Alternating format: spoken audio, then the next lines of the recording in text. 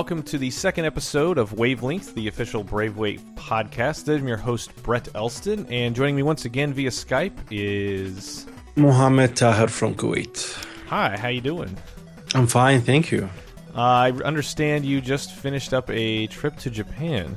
Yeah, it was mostly business trips. I went there discussing new generation series releases with potential clients. Hopefully some of them pan out. And also went to discuss some solo album plans with other composers. So it was a lot of fun. I was following along via Twitter and stuff, just some of the meetings and people you got to see. It seemed pretty exciting.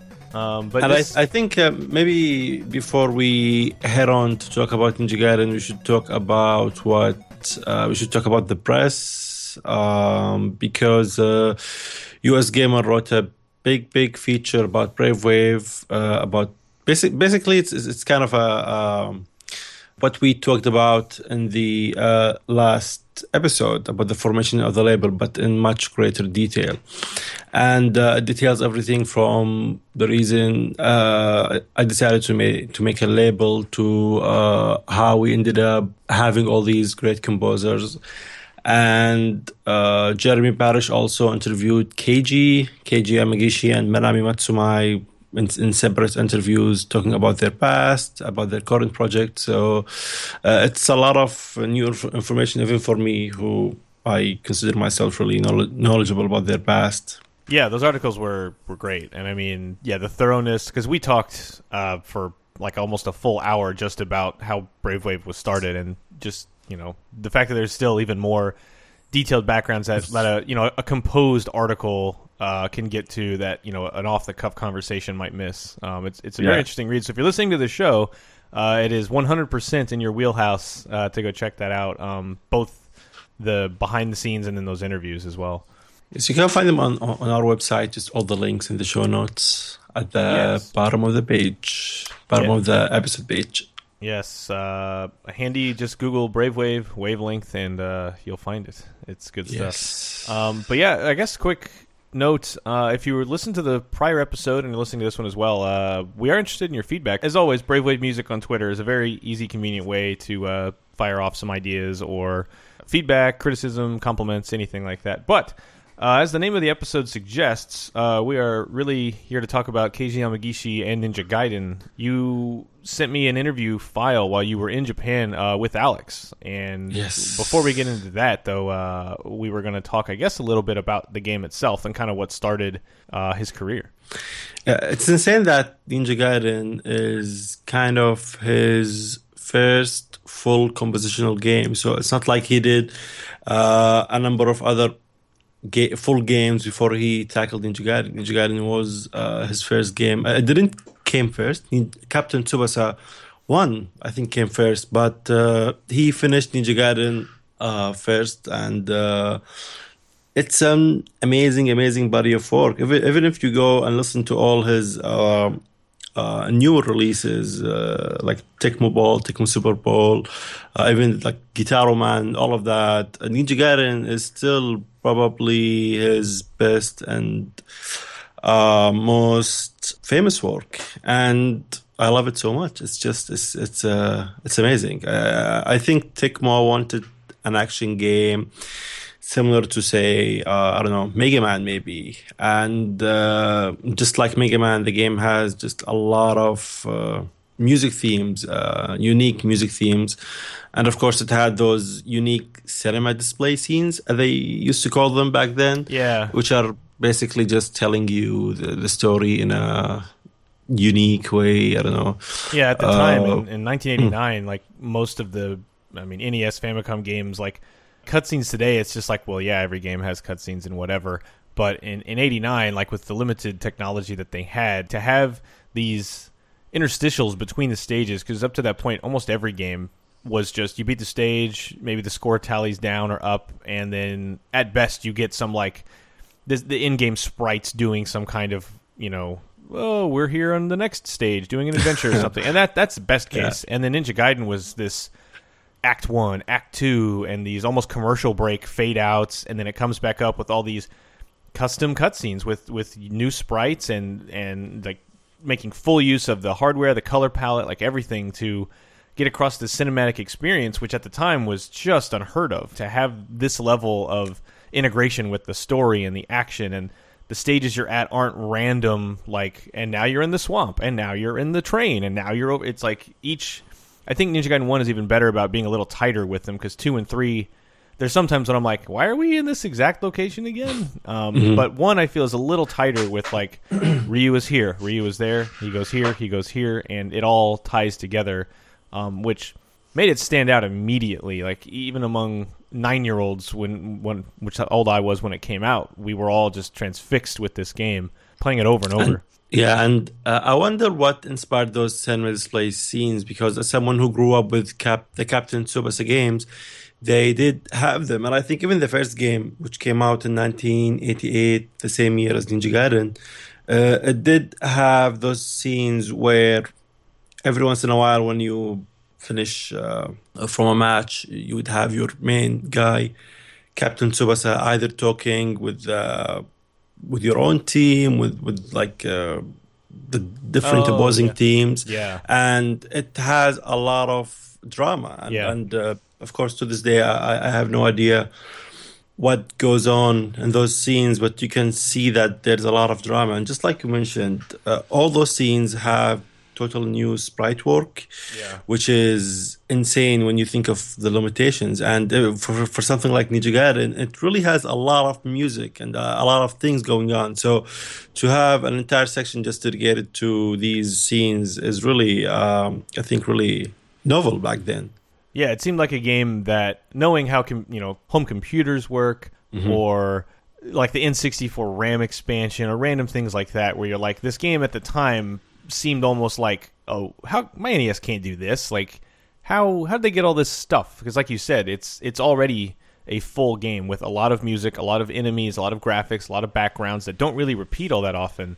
And then, also, we have all these huge sprite screenshots that we're going to move around and display text and animate them. And it's no wonder that this game became such a hit. And I played it again this morning just to prepare, and I realized as I was playing it, I'm like, this really was a game outside of Zelda maybe, or Mario, or Mega Man, like the real like number one hits of the day. Like, this and Ninja Gaiden 2 are probably 2 games I played the most. I remember so many little things, and like while I certainly cannot speedrun the game to any notable degree, I still can like tear through it and get to the last stage in minutes. And it's just, and I'm like, man, this game is notoriously difficult. And somehow, like, I just totally forgotten how into Ninja Gaiden I was. Like, I would rent it every week, and it just seemed like the coolest game.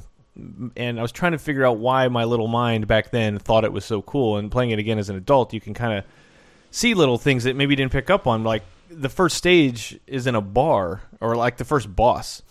And that kind of like subtly got across to me. Like, at the time, like, I knew ninjas are real things. They're stuff in Japan. Japan is this other country. But ninjas are real. Whereas, like, Castlevania and Mario and Zelda, like, these are pure fantasy. Mega Man's a robot kid from a robot planet or whatever. Like, just putting. But this was like, this is in America. He's here to avenge his father. As far as games go, especially games of the 80s, it's super grounded, and then gets wacky as all hell as you go, as it should. But of course, it just seems so much cooler. Like, I'm not playing as a super deformed kid or a cute something, or fighting mythological monsters. I'm a ninja in the streets of America, and I'm here to solve a mystery. And then because of those cutscenes, you're like, oh, there's like a conspiracy, and then you end up in the Amazon, and this government agency comes in, and they also know about it. It's like so many layers. It's pretty one note as far as, like, if it was a movie, it would be probably a bad movie.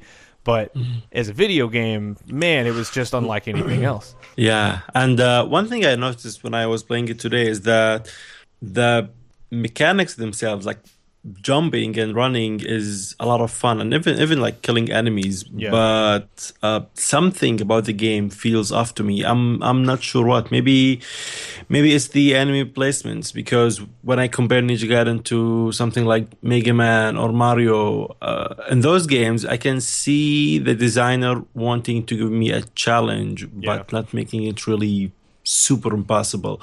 But with Ninja Gaiden, you can immediately see that this enemy is placed in here and he's throwing these projectiles just to prevent you from jumping to this spot, to this specific spot.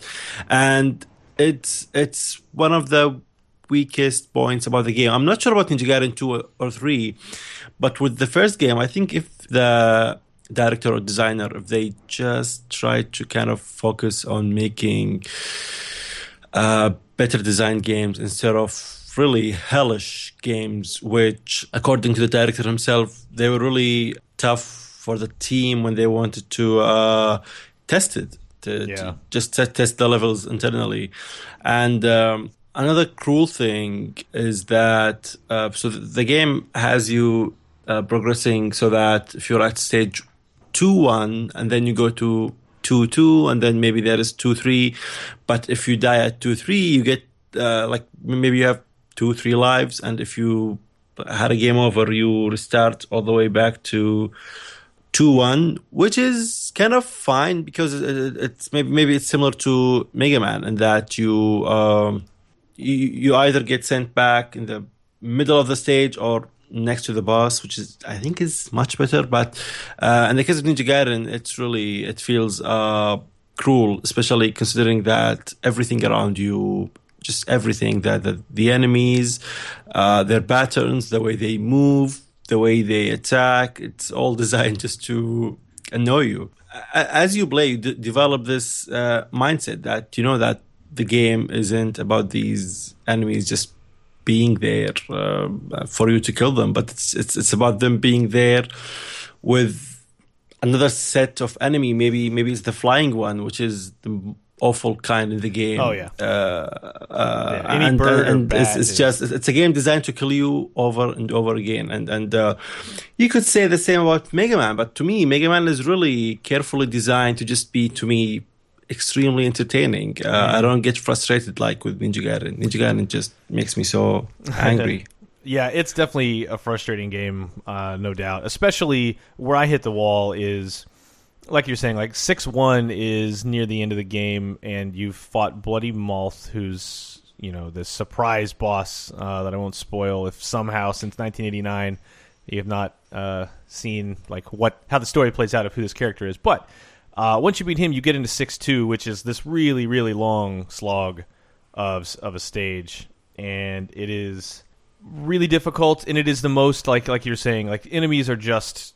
It is just spammy, where you need to like take almost a step at a time to pass the lines in the stage that spawn enemies, and then have like a ton of crap fly at you all at once, deal with the enemies on the screen, and then keep moving to the right, because if you accidentally walk to the left and right again, they'll all pop up all over again, and like ruining your jumps, and like that's where I hit the wall. But while it is difficult, I feel like this.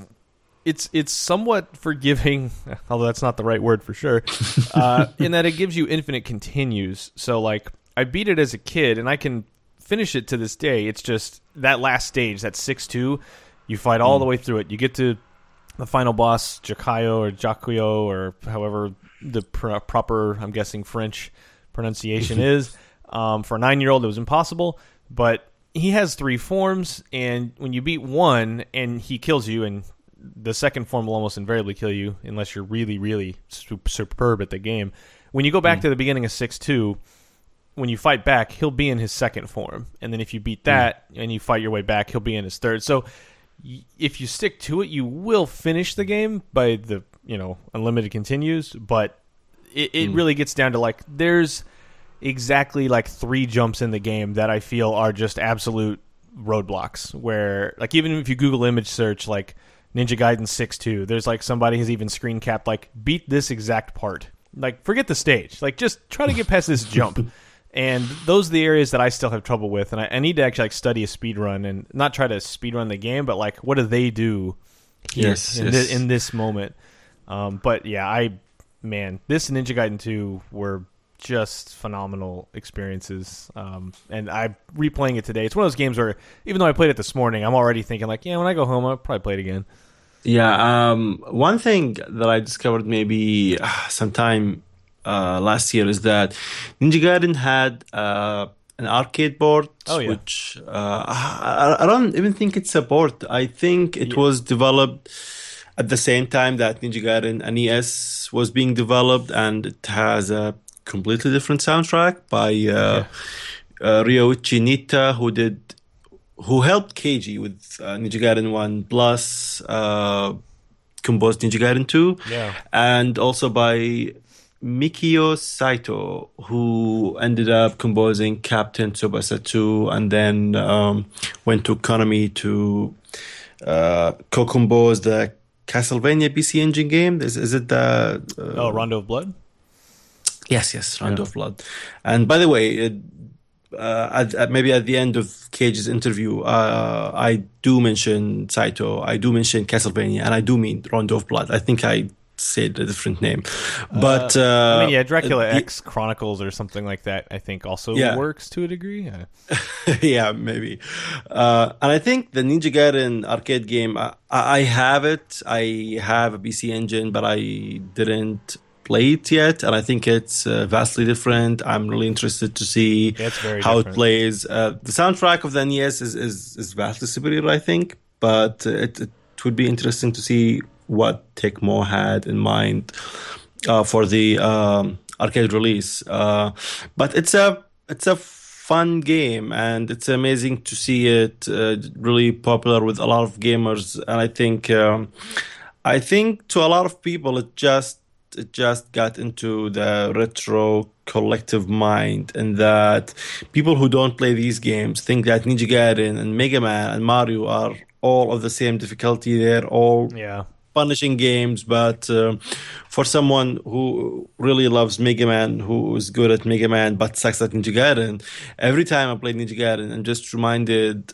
how some design decisions just made all the difference for me. Because if Mega Man had if it didn't have any checkpoints, for example, then I probably wouldn't have liked it as much, because having those midway point and then the one right before the boss just kind of encourages you to be better, because if you can make it to the boss, then it's fine. You can die again and again, and you would still be just facing him.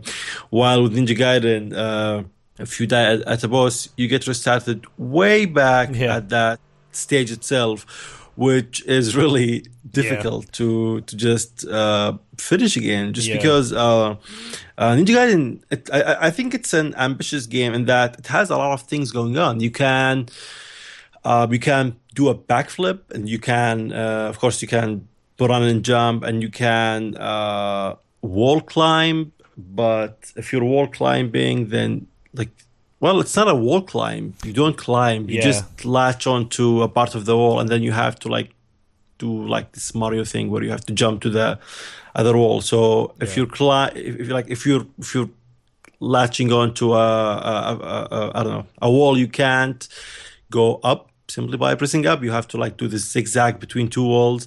Yeah. So it does seem to me like it has a lot of really cool ideas, and just playing it now, I realized how fun it is to just run, and if you have enemies in a straight line, you could just press the attack button again and again and again, and you would just not be stopping. Kind of how it feels when I'm playing Mega Man and just spamming the Buster. So it's a fun game, but I think this devious design, I think it's carried through all the subsequent games, right? 2 and 3. Yeah, I think 2 is the easiest of the 3. I think that's the one I probably finished that one the most over and over again as a kid. And 3, I don't think I ever did.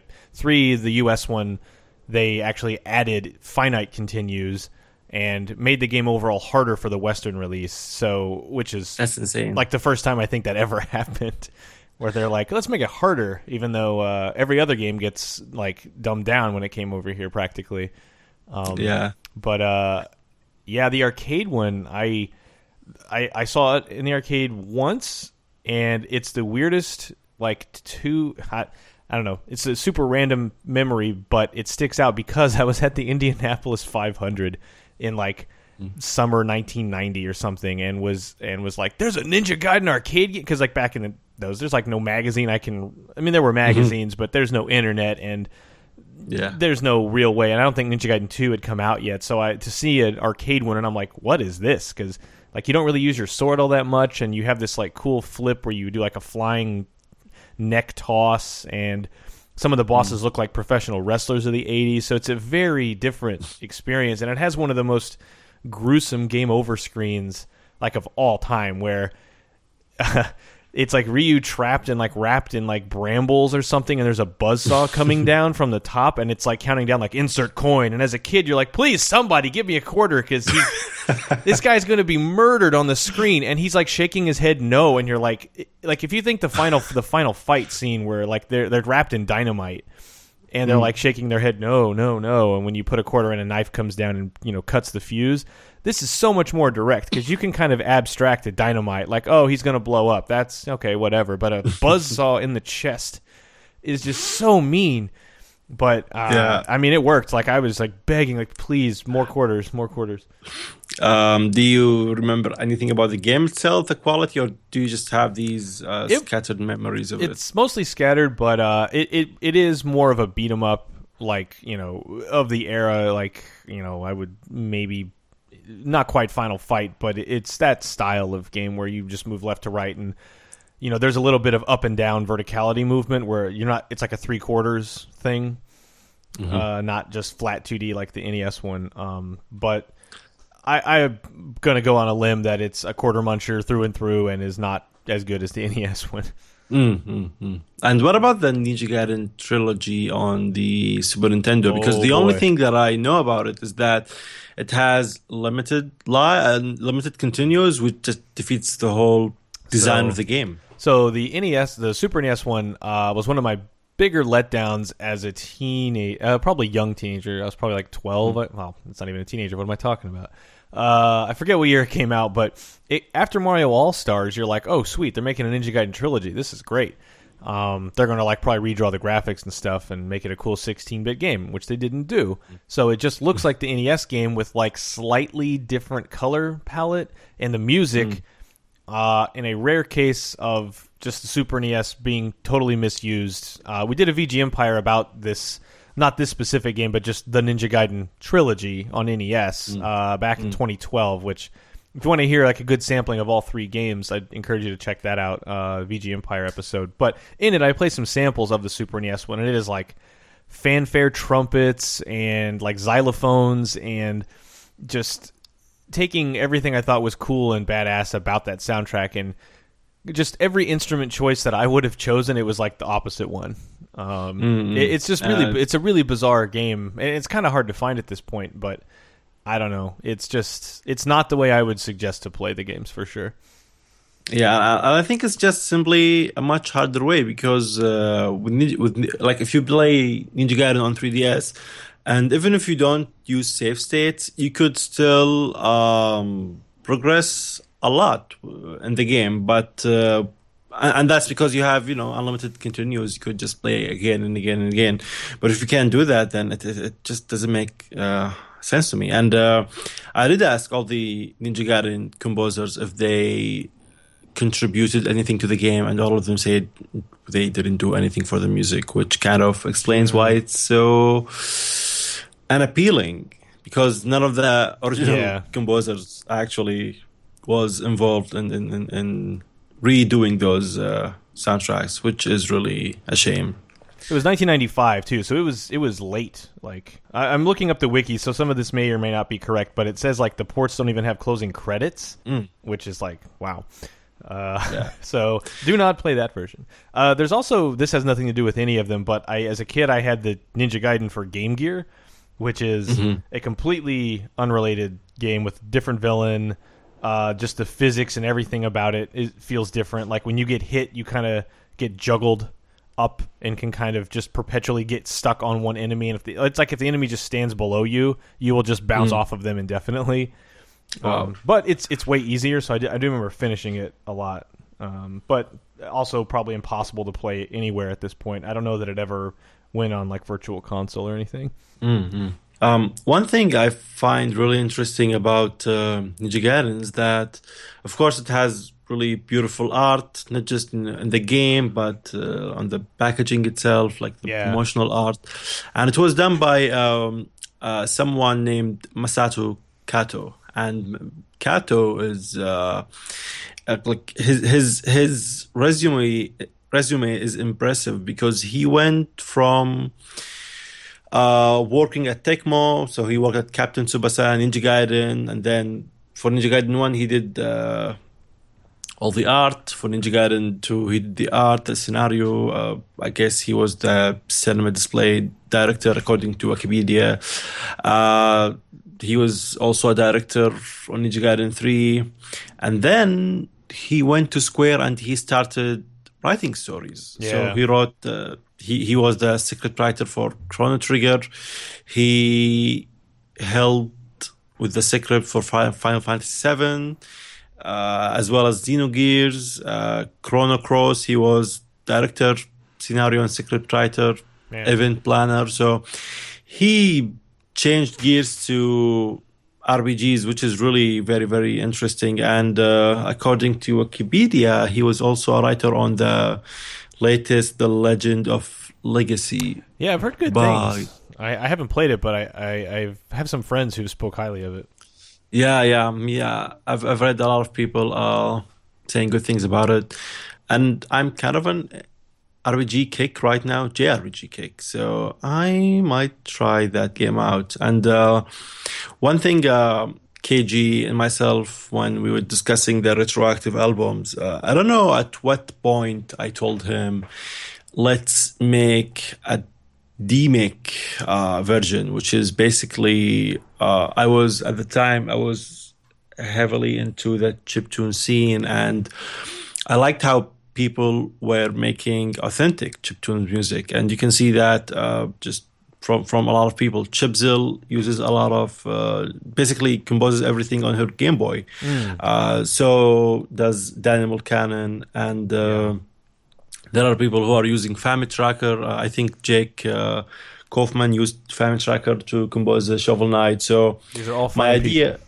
Yeah, and my idea was to have the retroactive albums be this thing where disc one would have all KG's original modern sounding tunes, and disc two being like the exact same tunes but authentically demaked into chiptunes, and not just sounding chiptuney, but actual NES chiptunes. So we searched for a lot of people. We hired and rehired a lot of different people just because we were trying to find the perfect pair, and we ended up working with Alex Mauer, who is the lead composer of Star Mazer, and nice. his friend and also Brave Wave dude, Steve Lakowitz.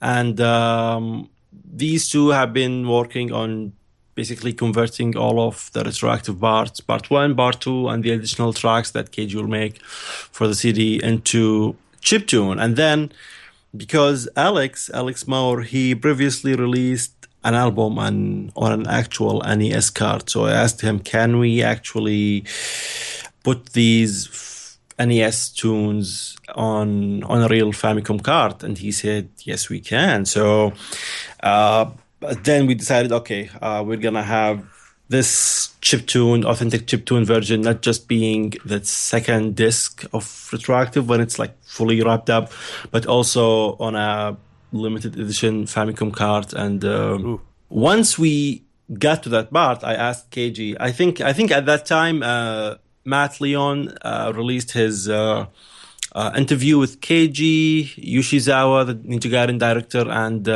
Kato, the illustrator.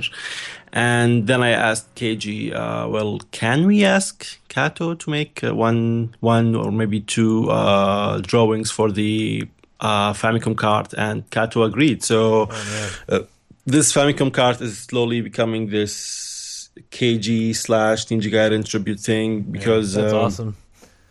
When we first got into working the idea or the direction of the chiptune songs, one of the things we wanted to do is so Alex and Steve are going to do the whole authentic chiptune demake / conversion, and the idea at first was to use or try to mimic Keiji's style in Ninja Gaiden and Captain Tsubasa, and then as we delved deeper into the project, we just saw how complex Keiji's new songs are. Because fitting Marco usually when he's in the mixing stage, he would deal with something like 50, 60, 70 stems or different tracks to mix.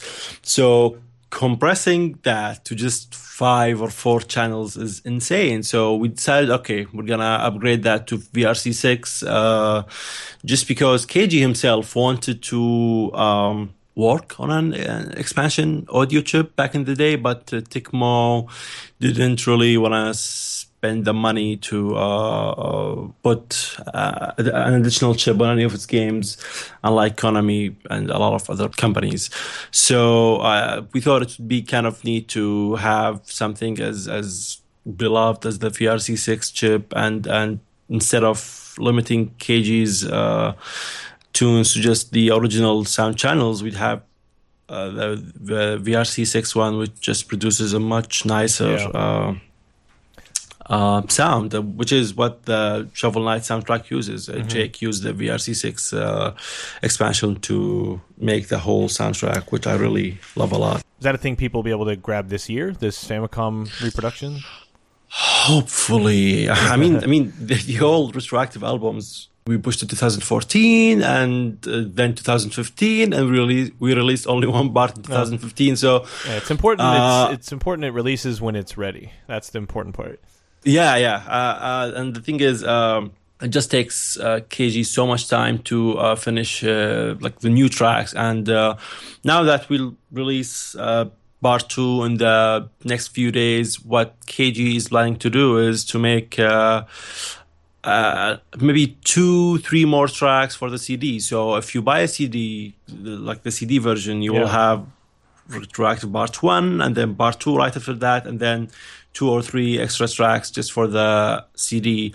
And of course, the second disc will be the whole Famicom conversion. So even right now, Steve and Alex are working on converting retroactive Part 2, and then we'll be waiting for Keiji to finish the new tracks for them to convert. I don't even think convert is the right word, because it's all manual labor, a lot of work, a lot of...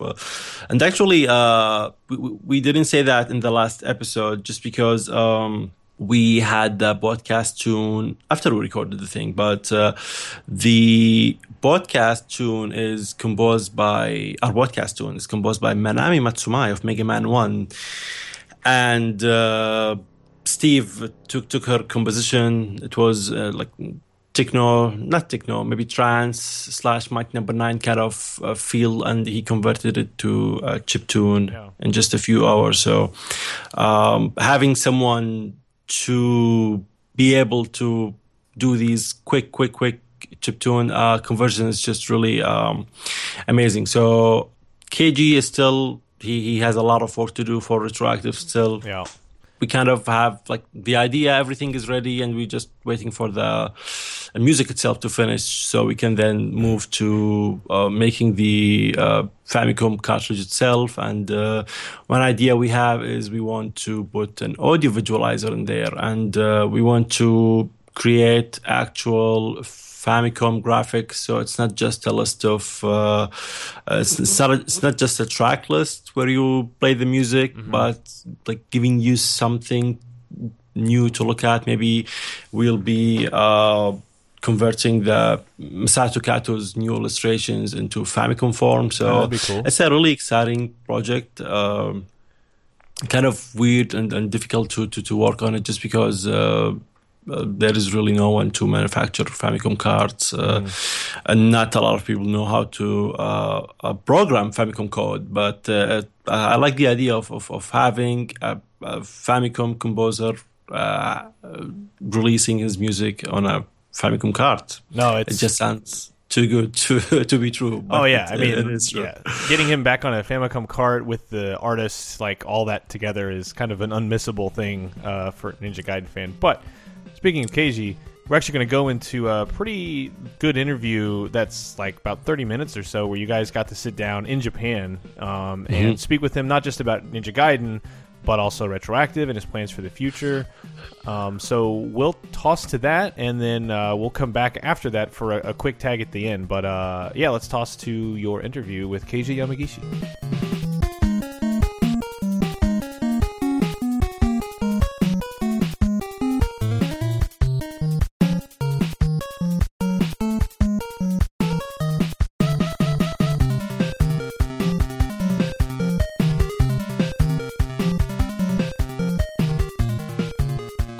This is Mohammed again, and I'm in Tokyo, Japan right now, and this is an interview with Keiji Yamagishi, the composer of Ninja Gaiden, the game which we were just talking about. So with me, Alexander Eniel, the CEO of Bravewave, co-founder of the label. How are you, Alex? Hello, I'm good. Great to be here.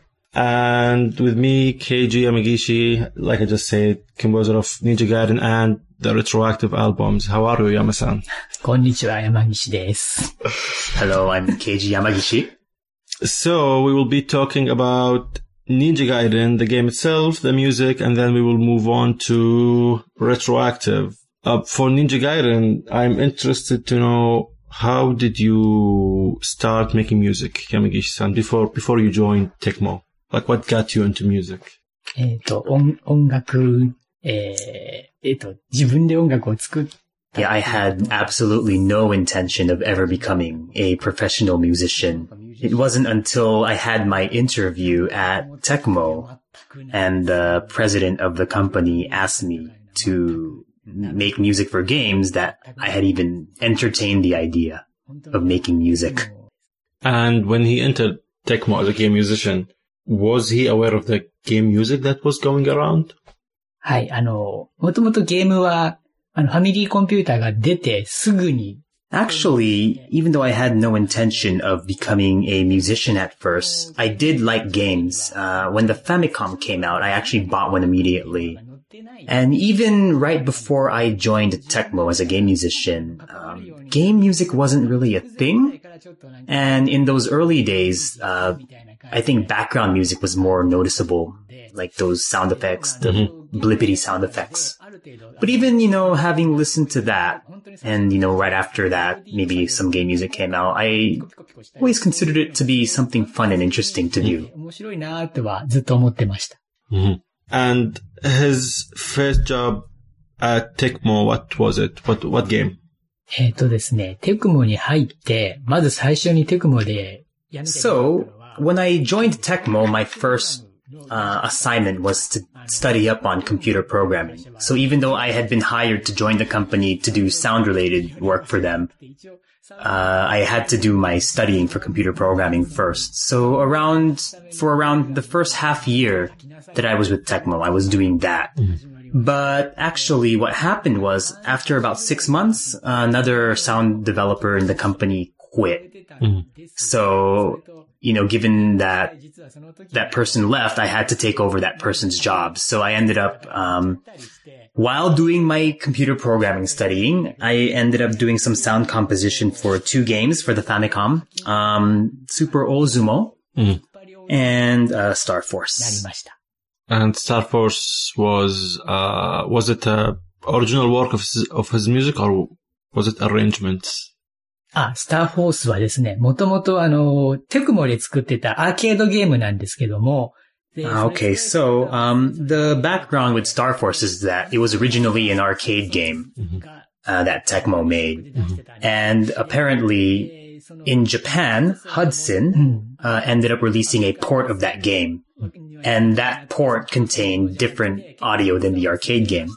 So, when Star Force sold really well in Japan, Tecmo, who originally held the IP, asked me to make music for the NES version of that game. So I guess not the Famicom one, but the NES version of Star Force. Okay. So what I ended up doing was taking the audio from the arcade game and converting that to some extent work on the NES hardware. スターホースは。はい。Yes. And so after those 2 games, he started working on Captain Tsubasa, the first game? ですね、実はですね、最初に忍者龍剣伝 Actually, the first project that was assigned to me, like in terms of original projects, was Ninja Gaiden. However, I was working on Captain Tsubasa at the same time, which was the second project requested of me.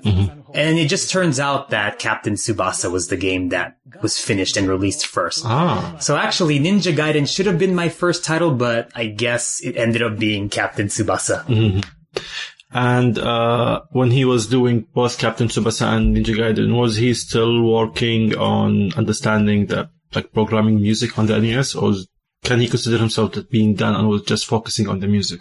そうですね、Yeah, so I actually finished my computer programming studies by the time Ninja Gaiden and Captain Tsubasa came out. So everything from those titles onward were all audio that came from my sound programming. There's one thing I wanted to mention. One of the programmers on the Ninja Gaiden team really wanted drum tracks in the game. So during his research and his studies, he ended up trying to figure out a way to implement that kind of sound into the game. Yamagishi-san. Yes. And so that's why there's a drum track in Ninja Gaiden, because one of the programmers had wanted that in the game. いうことになってます。 Interesting. In his mind, what's different between making music for a title like Captain Tsubasa and Ninja Gaiden? I know that Captain Tsubasa had a lot of music taken from the anime, but was it all just based on the anime, or did he ended up making just original compositions that are just from him? ですね、一応、翼と忍者龍剣伝はもう Yeah, I did work on them at the same time, but Ninja Gaiden and Captain Tsubasa are very different games in terms of genre and style. So from the very beginning, I took that into consideration and made their songs separately. I would make this song specifically for Tsubasa, and I would make that song specifically for Ninja Gaiden. I wanted to mention that, Captain Tsubasa does have a theme song from the anime, and I had to make a version of that for the Famicom. I also had to make the soundtrack for that game so that it would go well with that theme song without sounding very different. Yes. And of course with Ninja Gaiden, it's a 2D action game. So, you're scrolling right on the screen. So, I had to make music that went with that tempo properly. そういう感じでしたね。 And was the team conscious about the game Ninja Gaiden being so hard?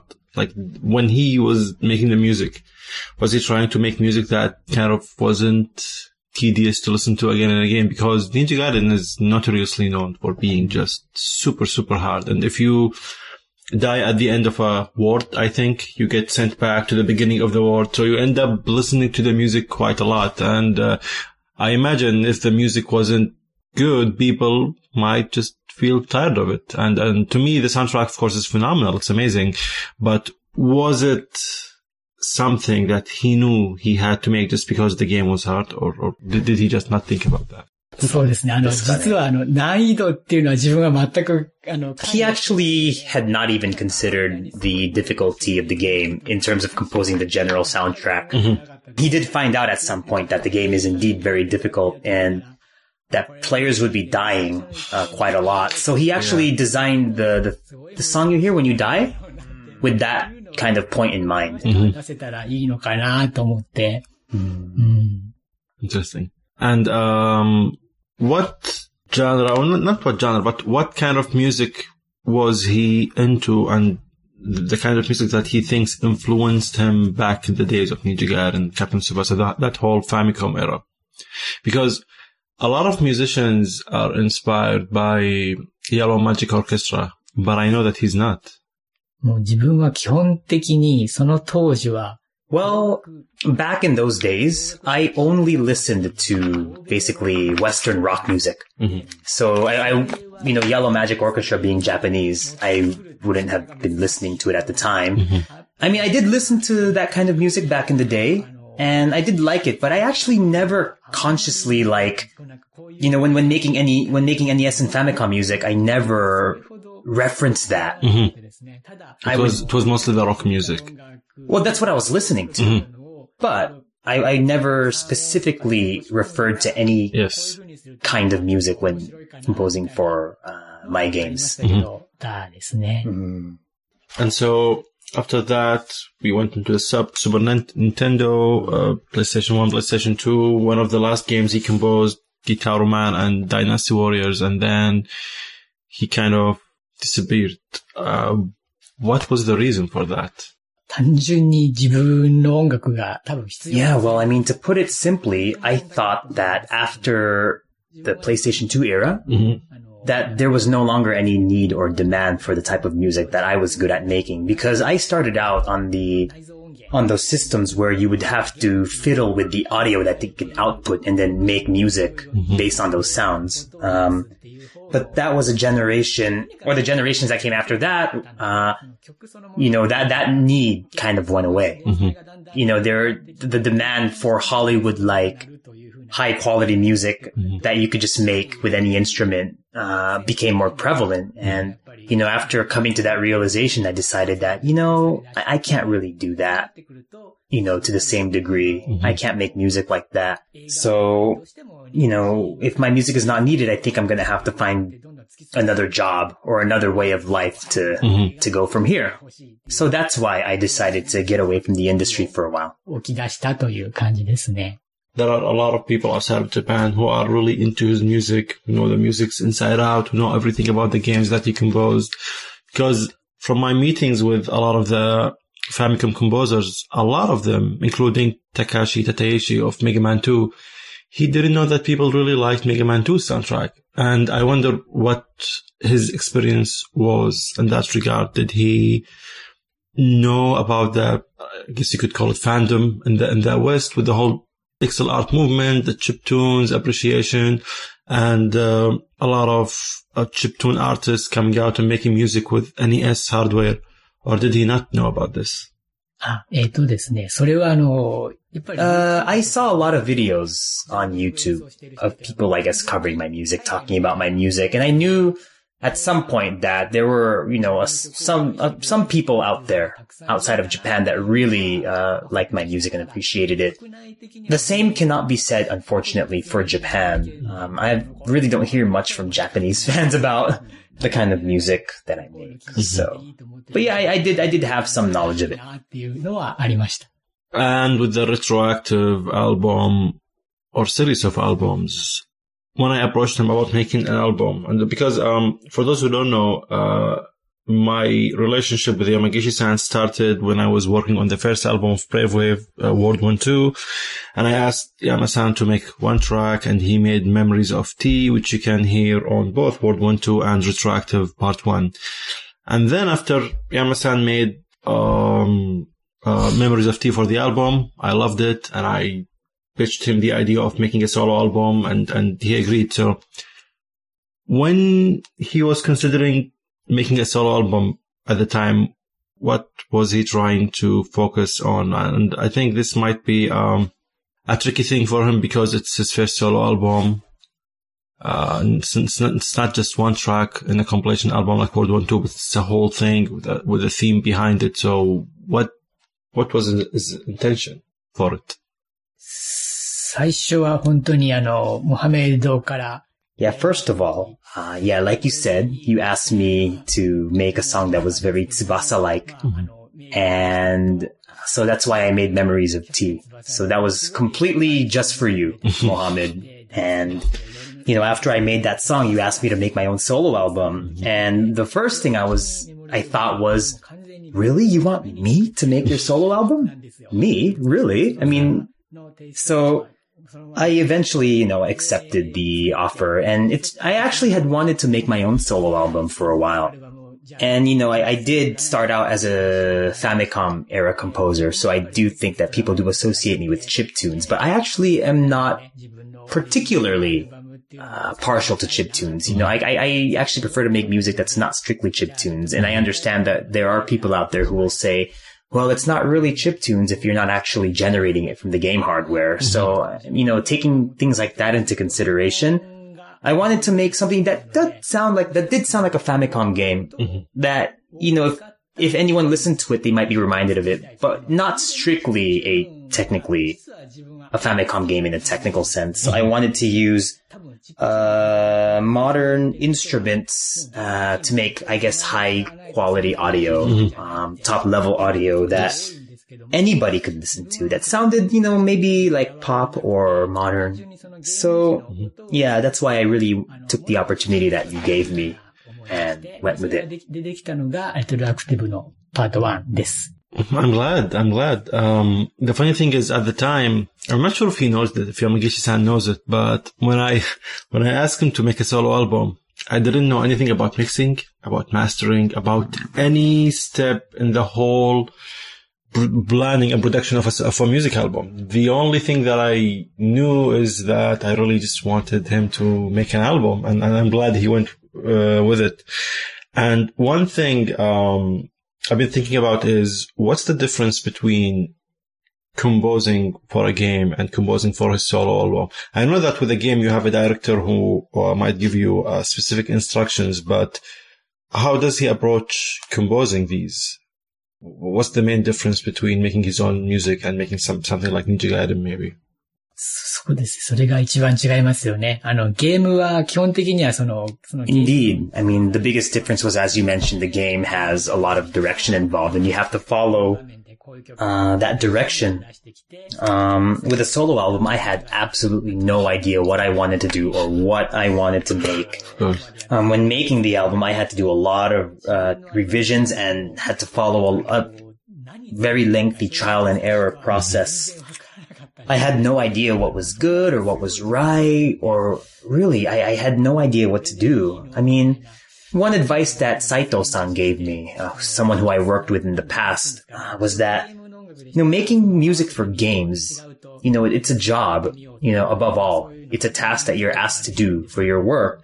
So, whether I could put my own personal taste into that music was secondary to how the game was supposed to turn out. And, when you make music for games, you're obviously looking at the screens, you're talking to the designers, and you're trying to figure out what works and what doesn't. But with the solo album, it's a blank slate. And that's really what the most difficult part was at the beginning. I just had no idea what to do. But, when part 2 rolled along, I had more experience with the entire process, and I still knew that I wanted to make something that combined the elements of pop music with Famicom-like music. So, I think in that sense, working on part 2 was much easier than part 1. But yeah, it was definitely a learning experience for me, and I had to try out a lot of different things, had to do a lot of revisions and whatnot. Right, makes sense. For those who don't know, Saito-san worked on Captain Tsubasa 2 with Yamagishi-san, and then he went to Konami. He worked on a few games. One of them is Castlevania X Chronicles, I think. The Dracula Chronicles. Yeah, the BC Engine game. And so, the first, by the time you guys are listening to this, the pre-order page would have gone up. You probably by now listened to Chaotic Code by Yamagishi-san. So I want to know from you, Yamagishi-san, what made you decide to make Chaotic Code the single of part 2? Even though, unlike part 1 we had the single be the first track, and here I think you mentioned to me that part 2 is kind of like a game where you have like first level, and then Chaotic Code is kind of like the final boss theme of the album. And what did he want to do with it? To me, I love all of the album, but Chaotic Code definitely stands out to me, and it's my favorite track from both of the parts, part 1 and part 2. はい。ですね、あの曲はですね、You're right. Yeah, Chaotic Code is the main, I guess, the highlight of that album. And I wanted to make all of Retroactive actually somewhat game-like. So the game influence is very easy to discern and it's very easy to hear. So, I mean, the most, I guess, exciting or the most active songs in many games are boss themes. So I wanted to make a song that was unmistakably like a boss theme. Retroactive Part 2 does have some songs in it that are similar to First Contact in terms of composition, but I really wanted to get that boss theme feel right with Chaotic Code. So yeah, that's why, I wanted to make sure that, when you listen to it from beginning to end, or if you listen to it multiple times, it feels like, this is the climax of the game. This is the highlight. This is the most exciting part. Yeah, indeed. So, now that Yamagishi-san understands maybe the point of a solo album, how you want to approach solo albums and all of that, after the Retroactive project wraps up, we have, I think, the CD with a few tracks attached to them, and then that would be the end of the Retroactive series. So after that is done, do you have ideas, whether compilation albums or your own solo stuff? Are you even thinking about what you'll be doing after Retroactive or not in terms of your own albums? Yeah, I mean, Mohammed, you have sent me several proposals about what we can do after Retroactive is done. And like I did tell you, I am quite interested in continuing to work together. And I haven't really told you this in great detail yet, but I have been talking to some old composers who used to work at Tecmo with me, and we were thinking maybe we can all band together and come out with a compilation album together with Brave Wave. Some are open to the idea, and I want to maybe get a few more people on board before we really get going. But that's one thing I'm thinking of doing. Hopefully, even if we can get that together, we can put it out this year. Not sure, but also in 2017, I will be celebrating my 30th anniversary as a game composer. So in 2017, I will have joined, it will have been 30 years to the day I joined Tecmo.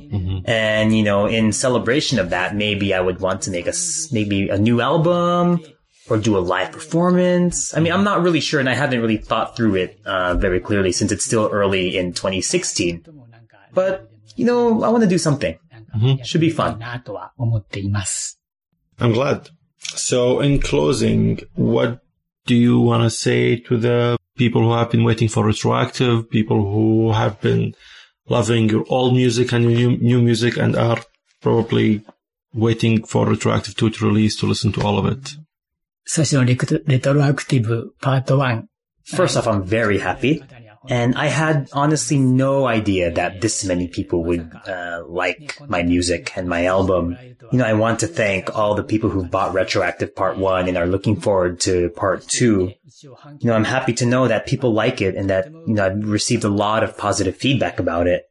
And I just want to say that as long as people continue to like my work, I guess I just can't give up on the world of music composition. So I'm going to keep working hard, and I'm going to do my best to make good music. And I just really want to thank everyone for their support, and I look forward to doing more work in the future. Thank you. Thank you so much, Yamagishi-san. Thank you, Alex. You can follow Yamagishi-san on Twitter at moriyama-san. This used to be his nickname back in the Famicom days, Moriyama-san, and Alex, CVX Freak. Yes, so Moriyama-san is MOREYAMASAN, and I am CVX Freak, CVXFREAK. And why is CVX? Because Code Veronica was the first Resident Evil game that I played, and not a lot of people like it today, but if it weren't for that game, I wouldn't be into Resident Evil. It'd be nice if we could do something Resident Evil related at some point, right? Definitely, yeah. Okay, back to Brett.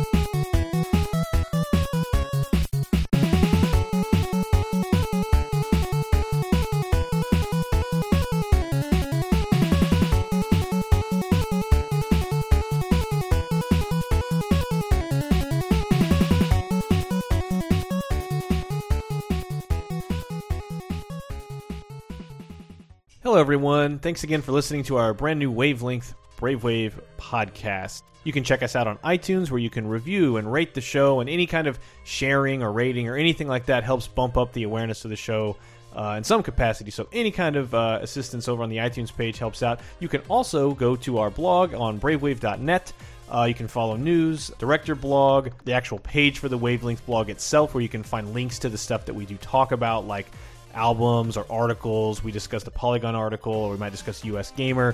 You can find links to those all on our page on bravewave.net. You can also obviously check out Retroactive Part 2, which is, as of this recording, still up for pre-order, but will be out imminently in the first week of February. So Keiji Yamagishi's second work on the Retroactive series. Part 1 has been out for a while now, but if you liked what you heard there, or you like the Ninja Gaiden soundtrack, and if you're listening to the show, you simply must like the Ninja Gaiden soundtrack. You're incorrect if you don't. Check out on store.bravewave.net, you'll find all the Brave Wave albums, but Retroactive Part 2 is the new hotness that's coming out now. There you can also find links to the Street Fighter II, the definitive soundtrack that I helped put together with Brave Wave during my time at Capcom. By now you're probably very familiar with it, but worth a look if you haven't yet. You can also find World 1, 2, and many of our other albums on store.bravewave.net as well. We just wrapped up our interview with Yamagishi-san. Thanks, Mohammed and Alex, for handling that as well. But let's get back to the rest of the show. And again, Brave Wave Music on Twitter, bravewave.net, store.bravewave.net, all great places to keep in touch with the show. Thanks for listening.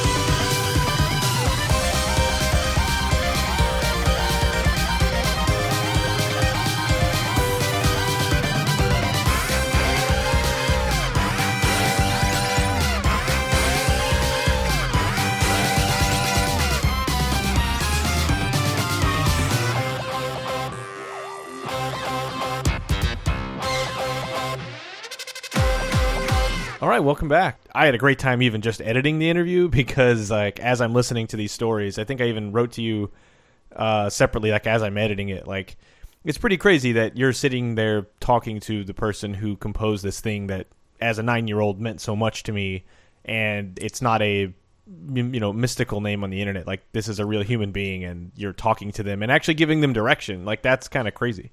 Yeah. I'm definitely not over that.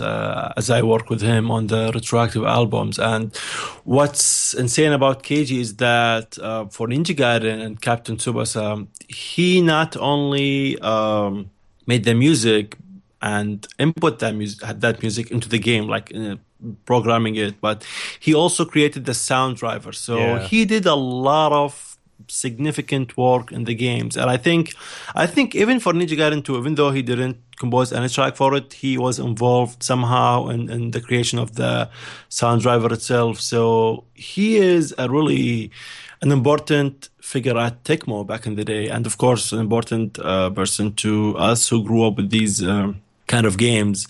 And like I mentioned in the interview, it's insane that it took so long for him to get the recognition that he deserves in the West. Yeah, that's always like heartbreaking / I was gonna say retroactively reassuring, but yeah, it's a mix of emotions when you find out, like, oh, I had no idea. So it's sad that you went like 20-25 years just thinking like, yeah, I made something and who cares? No one listens to it, and probably no one even remembers it. Well, at least now they get some kind of sense of, oh, not only do people like it, but somehow seemingly only in the West has it lived on for, approaching 30 years. Mm-hmm. And by the way, if you're still listening, I do realize that I sound a little bit like I'm interrogating him just because I don't sound cheerful for some reason. And I only discovered that when I listened to the edit that Brett sent me. And another thing is I'm new at interviewing people. So you will see me. You have heard me, instead of directing my questions to Keiji, instead of asking him directly, I would ask Alex. Like I would say, I'm interested, why did he do this and that? Instead of asking Keiji directly, like, why did you do this and that? So, sorry for that. I know it sounds weird, but... That's, I think my first interview... because doing the journalism thing back in like 05, 06, like many of my first, I'd say several Japanese interviews, I would like talk to the translator.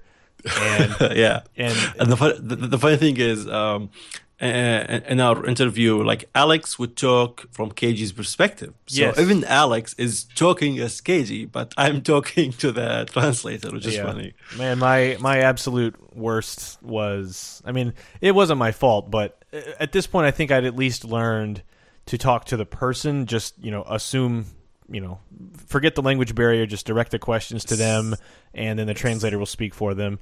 But, like, I had an interview with Iguchi-san from NOA, and I forget what it was for, but, hugely responsible for things like Star Fox and Animal Crossing. I think those are the two main ones to his name. But I walk in, and I don't even know I have an interview with him. I just think it's an E3 appointment, probably in 2006. And I'm like, okay, I'm here for my appointment. And they get in, all right, you're interviewing this guy. And I'm like, I have no questions. I have no preparation. And I'm going to embarrass myself in front of a like cabal of translators and PR people and go in and like just flub the whole thing. And with the language barrier on top of that. So my nervousness and unpreparedness probably just looks like this guy's an idiot. So I will carry that with me forever, and I'm sorry.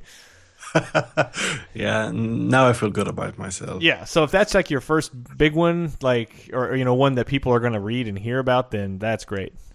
Yeah, definitely.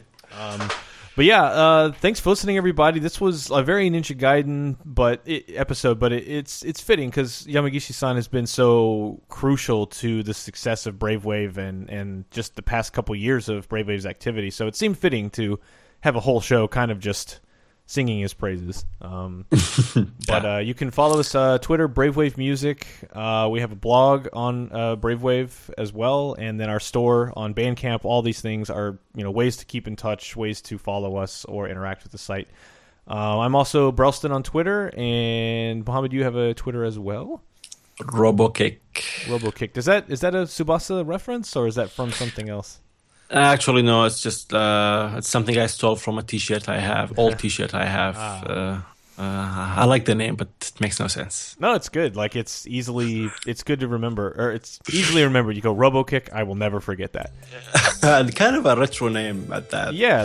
But yeah, taking us out, we'll play a quick track from Retroactive 2, just a quick sample, which is at time of this recording still up for pre-order, but the release for it is imminent, so please do check it out.